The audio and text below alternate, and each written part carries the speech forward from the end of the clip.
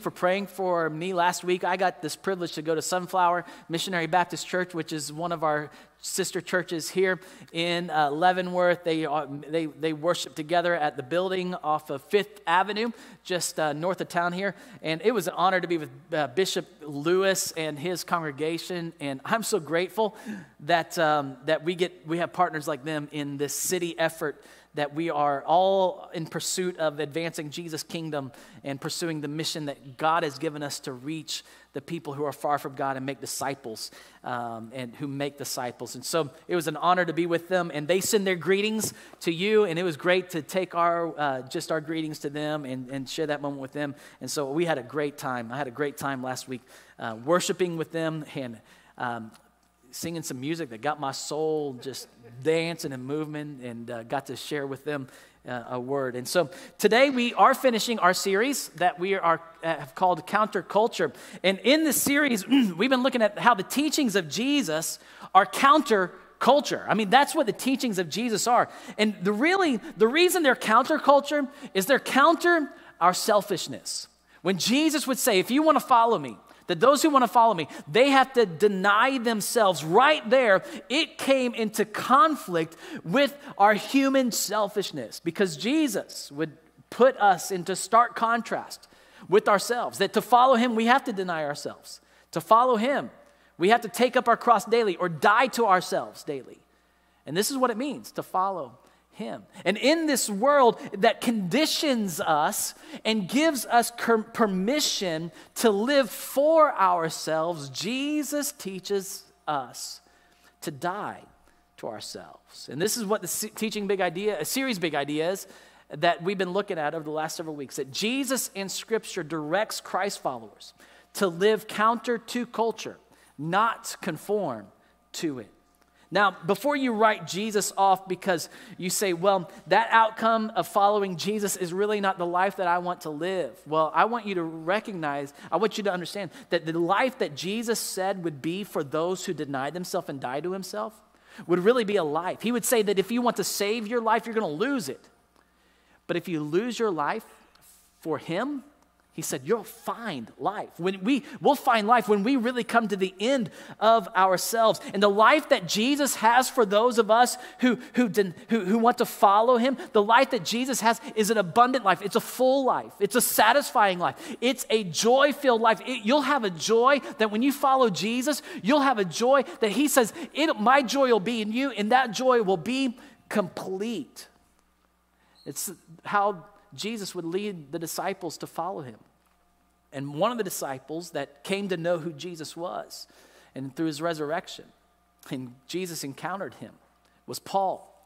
And Paul, he would teach the church in Rome this passage in Romans chapter 12. In Romans chapter 12, this has been a passage that we've looked at almost in every one of these teachings, because it teaches us to live counterculture and what the outcome is when we live counterculture. He says, therefore I urge you, brothers and sisters, in view of God's mercy. See, it's all about your response to how you see God's love and his mercy for you. In view of God's mercy, he says, to offer your bodies as a living sacrifice. Almost echoing the words of Jesus to deny yourself, die to yourself, and follow him. Living sacrifice, be a living sacrifice. This, he says, is true and proper worship.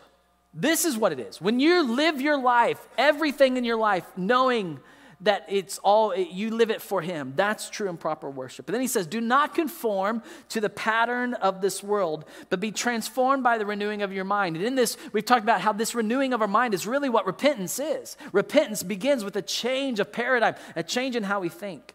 And then he said, then you will be able to test and approve what God's will is. And we all want to be in God's will. And he says there's something about God's will. It's good. Maybe you need to underline that or circle that, because you need to know that being in God's will is good for you. It's good and it's pleasing, and it's his perfect will. See, it's God's good will. And we get there by changing how we think. We repent. We are transformed when we repent, when we change how we see God in view of his mercy, when we change how we see God, it'll change what we think about God, and it'll change how we think of him. And when we change how we think, we will change how we live. See, when you see as God sees, you will love as God loves. When we see as God sees, we will love as God loves. And this is a reoccurring theme throughout Scripture, that God is continually, and through Scripture, he's continually revealing himself to the people through Scripture. The people that we read about in Scripture, God is revealing himself to these people. He's continually revealing himself to them so they will repent, so they will change how they see God. And when they change how they see who God is, it will change what they think about who God is. And when you change what you think about God and what you believe about him, that you will then put your faith in him. And when you put your faith in him, and because you see him differently, it changes how we live. And when it comes to those in poverty, when it comes to the poor, we must learn to see as God sees, so we can love as God loves. Now, I remember 3 primary encounters of poverty that I've had in my life. And in this, it's changed how I see. God used these as really catalyst in my life. And I remember the first one, I was 13 years old, and I was privileged to go on a missions trip with our church family. That my dad was a pastor of this church in Bolivar, Missouri, and we went down to Honduras. And I remember going to Honduras as a 13-year-old child. A teenager. I can't believe it. I feel like a child now. But in that 13-year-old boy that I was, I remember encountering people that were my age having so much less than I had. But the people there had something that, man, I did not see in America. There was a joy, there was a happiness. And at 13 years old, in just this little life that I've lived, I understood that the people in this world who had less had something greater than what we had in America. Another encounter I had with poverty was when my wife and I were just married. We had been married a couple years, and we were serving at a church in Lee Summit, Missouri. And in that opportunity, as I was a worship pastor there, we were leaving one day from the church building there. A man and his wife was walking up to in our church property. And we talked to them, and you know how sometimes when you talk to people, you realize that maybe they aren't in need and the story's not the story, but we felt in that moment that God was speaking to our hearts to be generous to this couple. And so we bought them some clothes. We were able to get them just some basic groceries. And I remember pulling up, and I think we gave them a ride to their house, and as we pulled up to where they lived, and they directed us to where they lived, I was blown away with what I saw. Because I didn't think this existed in that Blue Springs area. I didn't think that existed in this area, the metro area of Kansas City, as I saw a home built by pallets, and a roof that was no more than scrap metal, a dirt floor, no electricity. And she had medical needs, and I could not believe that this is the living conditions of someone in our metro area. Now, I wish I could tell you that I knew the story of what turned about with them, but I don't. But every once in a while, my wife and I will think about them, and we'll think and we'll pray, God, you see them, and may we see those around us as you see. Third encounter I had was when we moved to South Africa. And when I remember moving to South Africa, encountering the sights of poverty, the smell of poverty, the sounds of poverty. And I remember at times it was overwhelming. In South Africa, it really is somewhat a little comparison to the extreme poverty that we see in India and in other parts of Africa where there's extreme poverty. And I remember seeing hundreds of people living in rooms that were no bigger than the size of our average bedroom of most of our bedrooms. And there'd be families living in this. They would share a bed and alternate their sleeping schedule. And this was right in my community as we were living there in South Africa. And I remember going into homes in these locations or these townships, and I remember meeting kids who were the head of the household at 15 or 13 years old. And they were the head of the household, and they were the ones taking care of their siblings. And whether it was because mom and dad had passed away or mom and dad had abandoned them, it was heartbreaking. It was overwhelming. The poverty that was there. And I remember that it was so overwhelming. But you know what was even more overwhelming and baffling? Is in some of these areas, across the street, would be nice communities with gated communities with great homes, nice cars. And they would go to work every day and drive right by this. And it blew my mind. And it blew my mind how even I could see that. Be paralyzed by it, for one thing. And feel somewhat helpless in another way. You know, and as I begin to reflect on this, there's a couple things that I've learned about myself, and maybe this is about you. But see, we can isolate ourselves. We can isolate ourselves from seeing those in poverty and insulate ourselves from feeling the pain of poverty. I know I've learned to do this, that we can, it's easy to see the pain of poverty overseas. It's easy to see the pain of poverty even there. But what happens is we isolate ourselves from that pain of poverty in our own life. We'll isolate ourselves. And then what we do is we then insulate ourselves with more comforts. We put things between us and the world around us, and we'll buy bigger homes, and we'll buy nicer cars. We'll buy more things. And the reality is, the more that we indulge ourselves, the more we isolate and insulate ourselves from the pain of those who are truly in need. And the gospel of Jesus changes how you and I see what we have. See, the gospel of Jesus changes how you see you.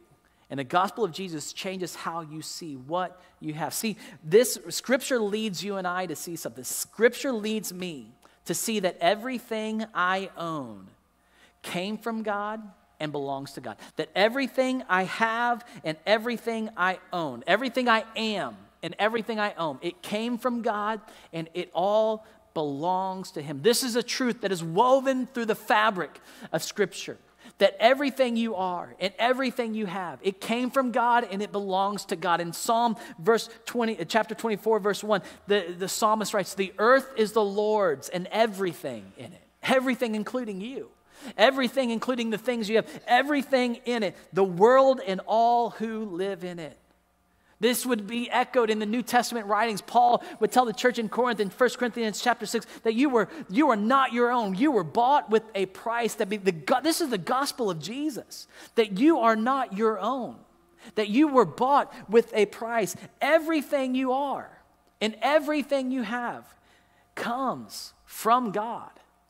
And because of Jesus, everything you need, you already have in Him.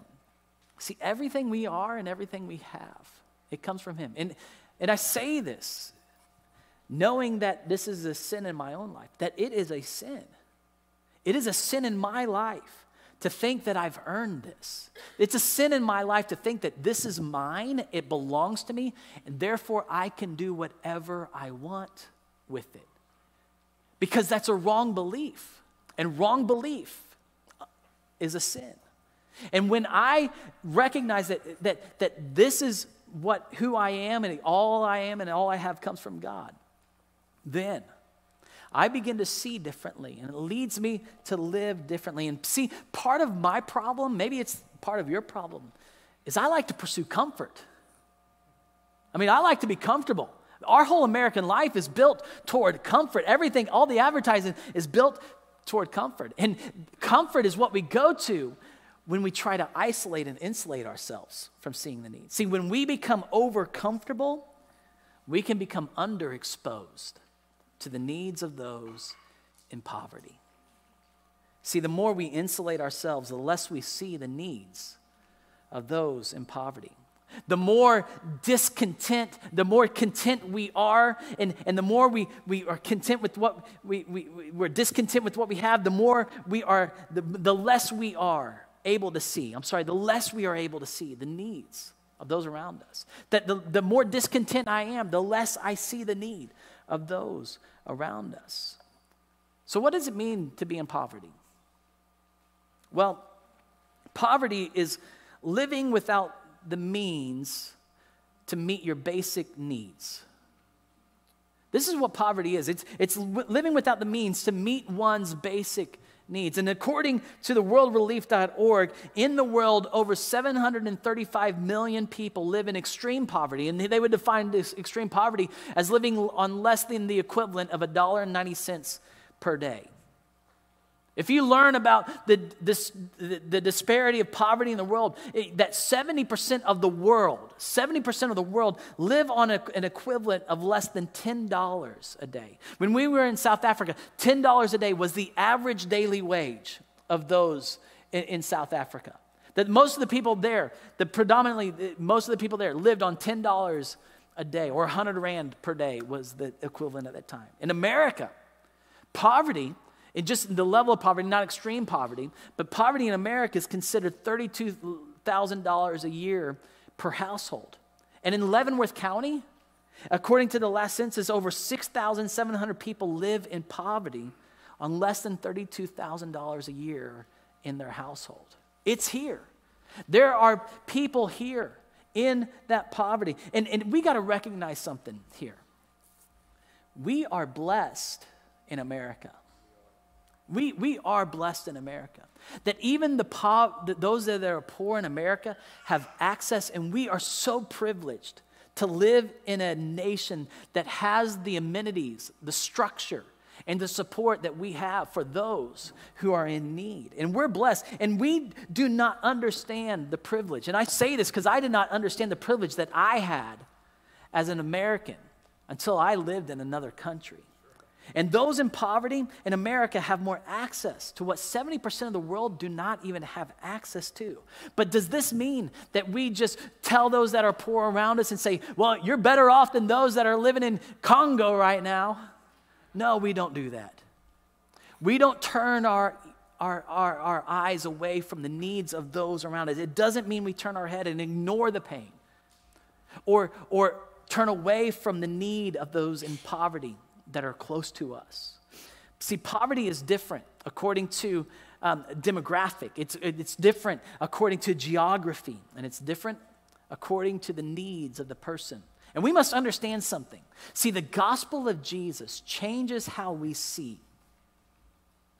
And when we change how we see, the gospel of Jesus changes how we respond to those in poverty. We must see as God sees so we can respond as God responds. And this is the essence of following Jesus, to see as God sees, to see the way that Jesus came to show us the fullness of God, show us the mission of God, to put us on mission together with him. That this is the essence of following Jesus. And this is what the disciples would lead the people to do, that they would teach them to see as God sees so they could live as God lived and do the things that Jesus commanded them to do. And in a follow-up letter to the church in Corinth, Paul would direct the Corinthians, and he would say, for you know the grace of our Lord Jesus Christ, that though he was rich, this is your God, this is Jesus, though he was rich, yet for your sake he became poor, so that through his poverty you might become rich. See, this is all of us. Every one of us who put our trust in Jesus as our Savior and have put our faith in him as a Savior, and we've committed to follow him. We've confessed him as Lord, and we're following him as Lord. We recognize that we are rich spiritually. We are rich spiritually. Jesus emptied himself of all he had so he could give us what we could never have, life with him. And this is the gospel. Because of what Jesus has done for us and what he has given us, we recognize that every one of us who have put our trust in Jesus and confessed him as our Lord and follow him, we are rich. That everything we need we already have in Jesus. Now you may say, Casey, that's great, that sounds great, but really I'm not rich. You know, I look at my life, I look at what I have, and I'm really not that rich. Now, I want to talk to those of us who would say, hey, I am not that rich. And in fact, if we did a raise of hands, I would say, me included, we will not rich. But the reality is we don't feel rich. That's really what it is. We don't feel rich. There's a difference than feeling rich than actually being rich. See, if we own more than one pair of shoes, then we are in the top 20% of the world's wealthy people. If you live in a home with electricity, that you have access to electricity, then you live in the top 15% of the world's wealthy people. If you drive a car to work, you're even a higher percentage of the world's wealthy people. See, the problem is not that we're not rich. The problem is we don't feel rich. And we do a lot based on what we feel. We don't feel rich because, honestly, if you're like me, we compare ourselves to other people who have more.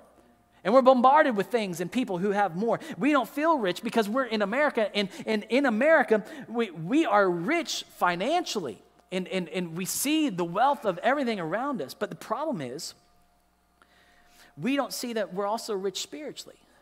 See, we got this double bonus in America. We are rich spiritually because of our faith in Christ, and we are rich financially. And when we see ourselves in light of the gospel, we recognize that everything we are and everything we have, it came from God and belongs to him.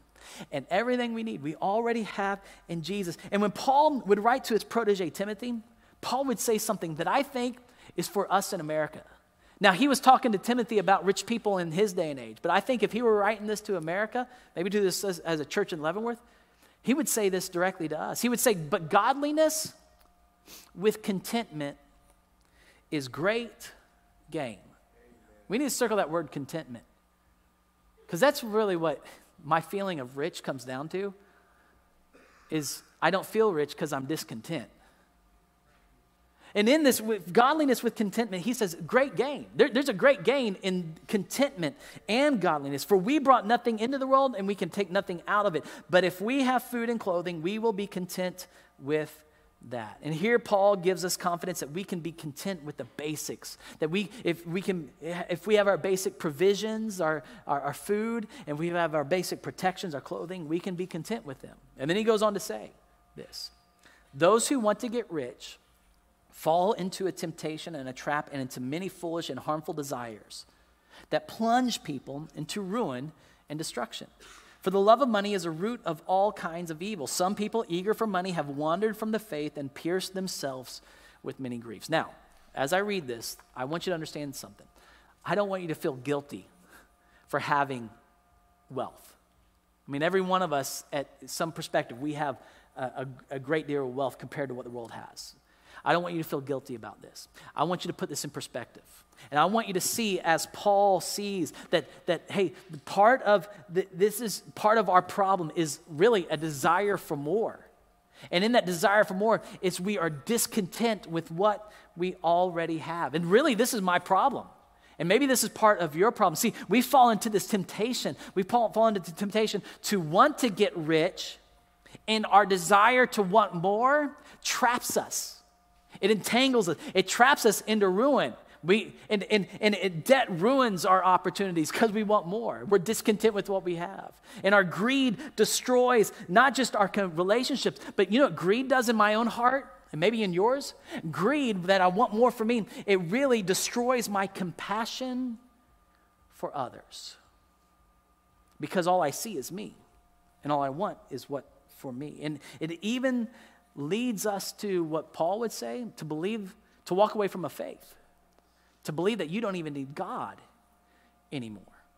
But we are so dependent upon him. And I remember being in these countries where they had so much more than I had because they had a faith in a God who would provide. A daily faith.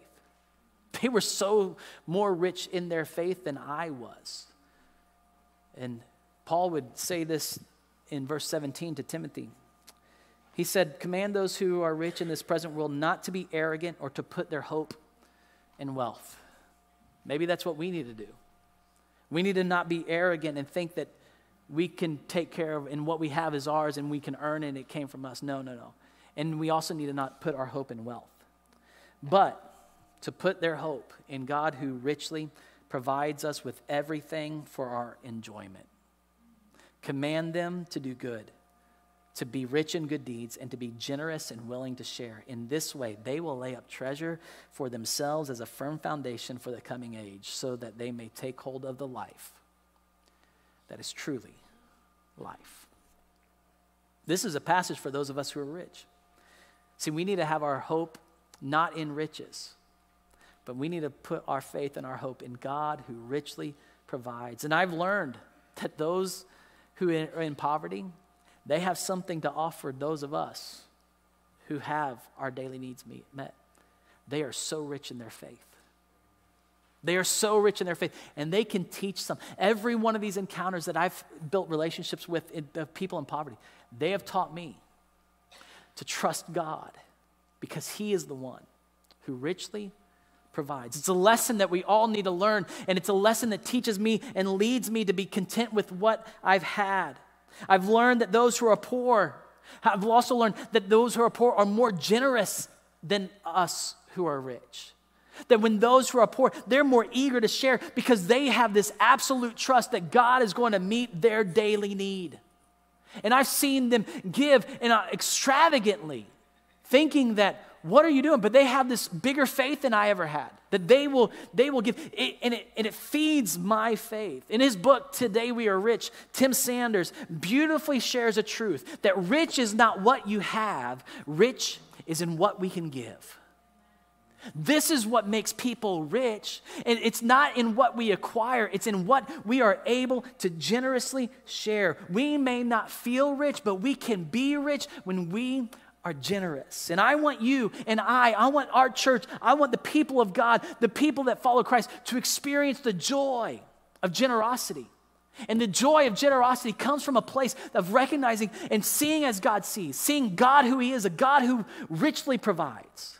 And seeing that everything we are and seeing ourselves that everything we are and everything we have, we didn't earn it, it didn't come from us. Every ability you have, it came from God, and everything you have, it came from God. And we are stewards. And we're going to be content with what we have. And we're going to be generous to those in need. See, God's people live generously with those in need. And so, here's the teaching big idea that I want you to see. That we will be content with what we have. And with our extra, we will be generous to those in need. Generosity begins with contentment here. Seeing what I have and seeing everything I own as coming from God, and it's what, if my basic needs are made, I'll be content with what I have. And then we must see those in need as God sees them. And when we see those in need, it'll lead us to live generously. See, we will be generous to believers in need by practicing hospitality and sharing what we have. Paul would give this direction to the church in Rome. He would tell the church in Rome in Romans chapter 12, verse 13, right after he's shared, offer your bodies as a living sacrifice. He would tell them this: share with the Lord's people who are in need.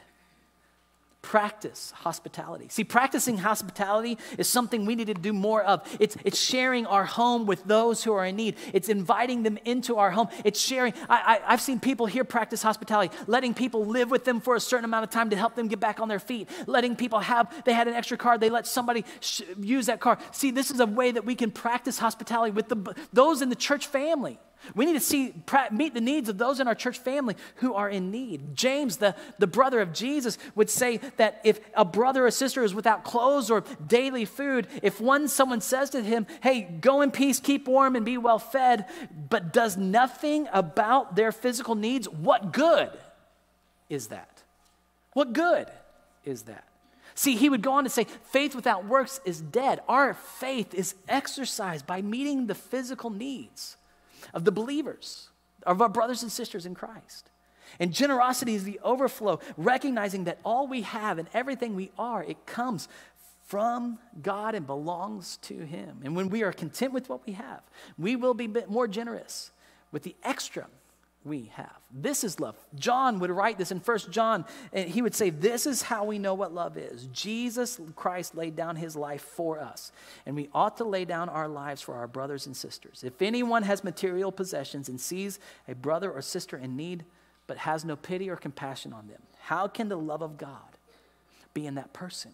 Dear children, let us not love with words or speech, but with actions and in truth. Truth. Because now you know that everything you have and everything you are belong to him. Truth that helps you see as God sees, so you can now love as God loves. See, when we live for comfort, we will love with speech only. But when we live from a place of contentment, we will love with our words and actions that are coming from a place of who we are in truth. Also, we're generous to poor believers in need and poor unbelievers in need by doing what is good for them. God is good. And the people who follow God, that the Holy Spirit is making us more godly, we are becoming good, and the things that we do are good to accomplish his good, perfect, and pleasing will. And as Christ followers, we live to do what is good, to accomplish that good, pleasing, and perfect will. But most of the time, maybe this is just me, I like to do what's more good for me. And when I give generously, it's so that I give generously in a way that makes me feel good or makes me look good. And it's not really what's in the best interest of that person.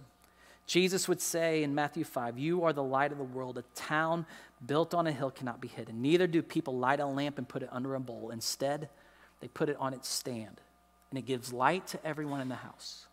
In the same way, let your light shine before others. And here's how we let our light shine, that they may see your good deeds and not glorify you, not glorify a church name, but glorify your Father in heaven. See, we do good to glorify God. We do good for his eternal purpose. And we do good not that it's good for us and makes us feel good or look good. We do what is good for them. Now, sometimes what's good for them may mean not giving them something to enable something. But what always is good for them is doing something good for them to build a relationship with them so you can share the good news of Jesus.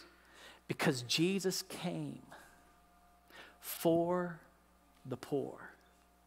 He didn't come to make himself look better than them. And he doesn't lead the church to look down on those who are poor. No. He wants us to see as he sees, to see the dignity in the poor. He wants to lead us to do good for them, to raise their dignity and elevate who they are. And so they can experience the gospel of Jesus through how we live towards them. And they can receive the gospel of Jesus. See, we are generous to poor unbelievers so they can know the good news of Jesus.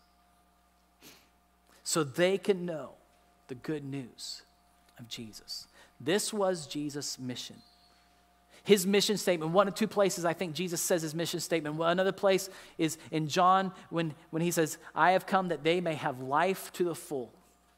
And this is the other time. He opens up his ministry, opening up to the scroll of Isaiah that was handed to him. He goes to this place in Luke chapter 4. We read about this, and he reads this from the scroll of Isaiah. The Spirit of the Lord is on me because he has anointed me to proclaim good news to the poor. To proclaim good news to the poor. See, the poor we have all around us. And there's poor around the world. And when we recognize that the mission of God was to bring the good news to the poor, he would also go on. He was sent me to proclaim freedom for the prisoners and recovery of sight for the blind, to set the oppressed free, to proclaim the year of the Lord's favor. We do the same. we do the same.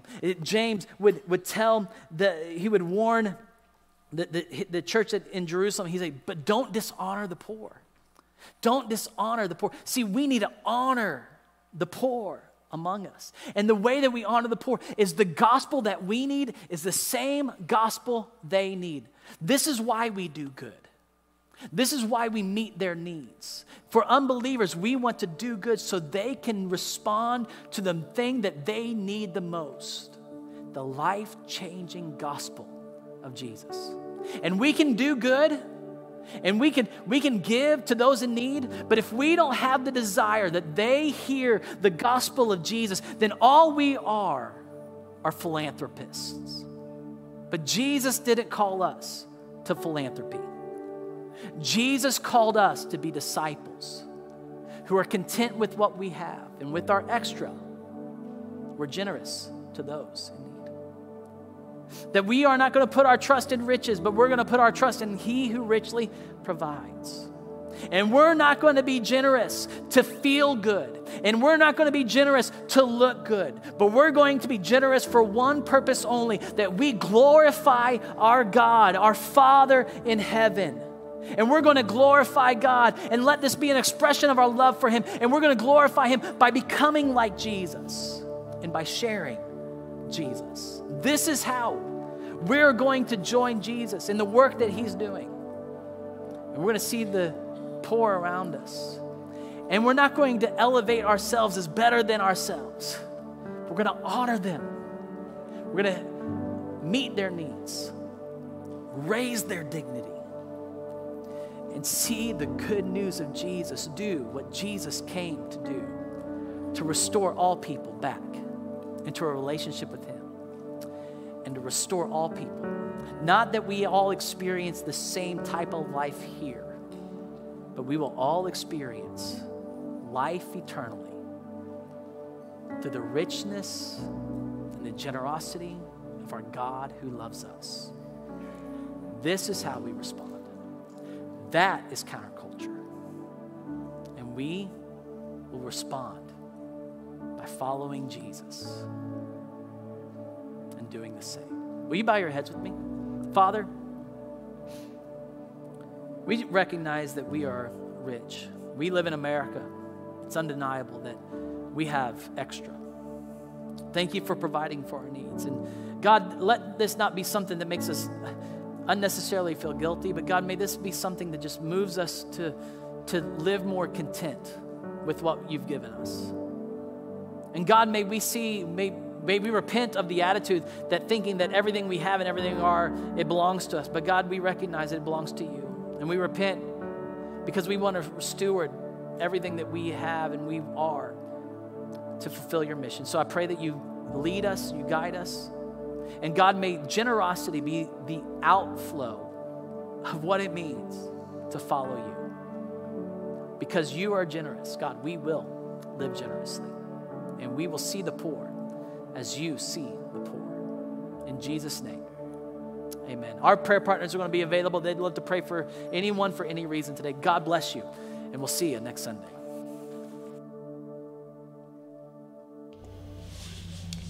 Hey Westside, thanks for sticking with us for our last week of Counterculture.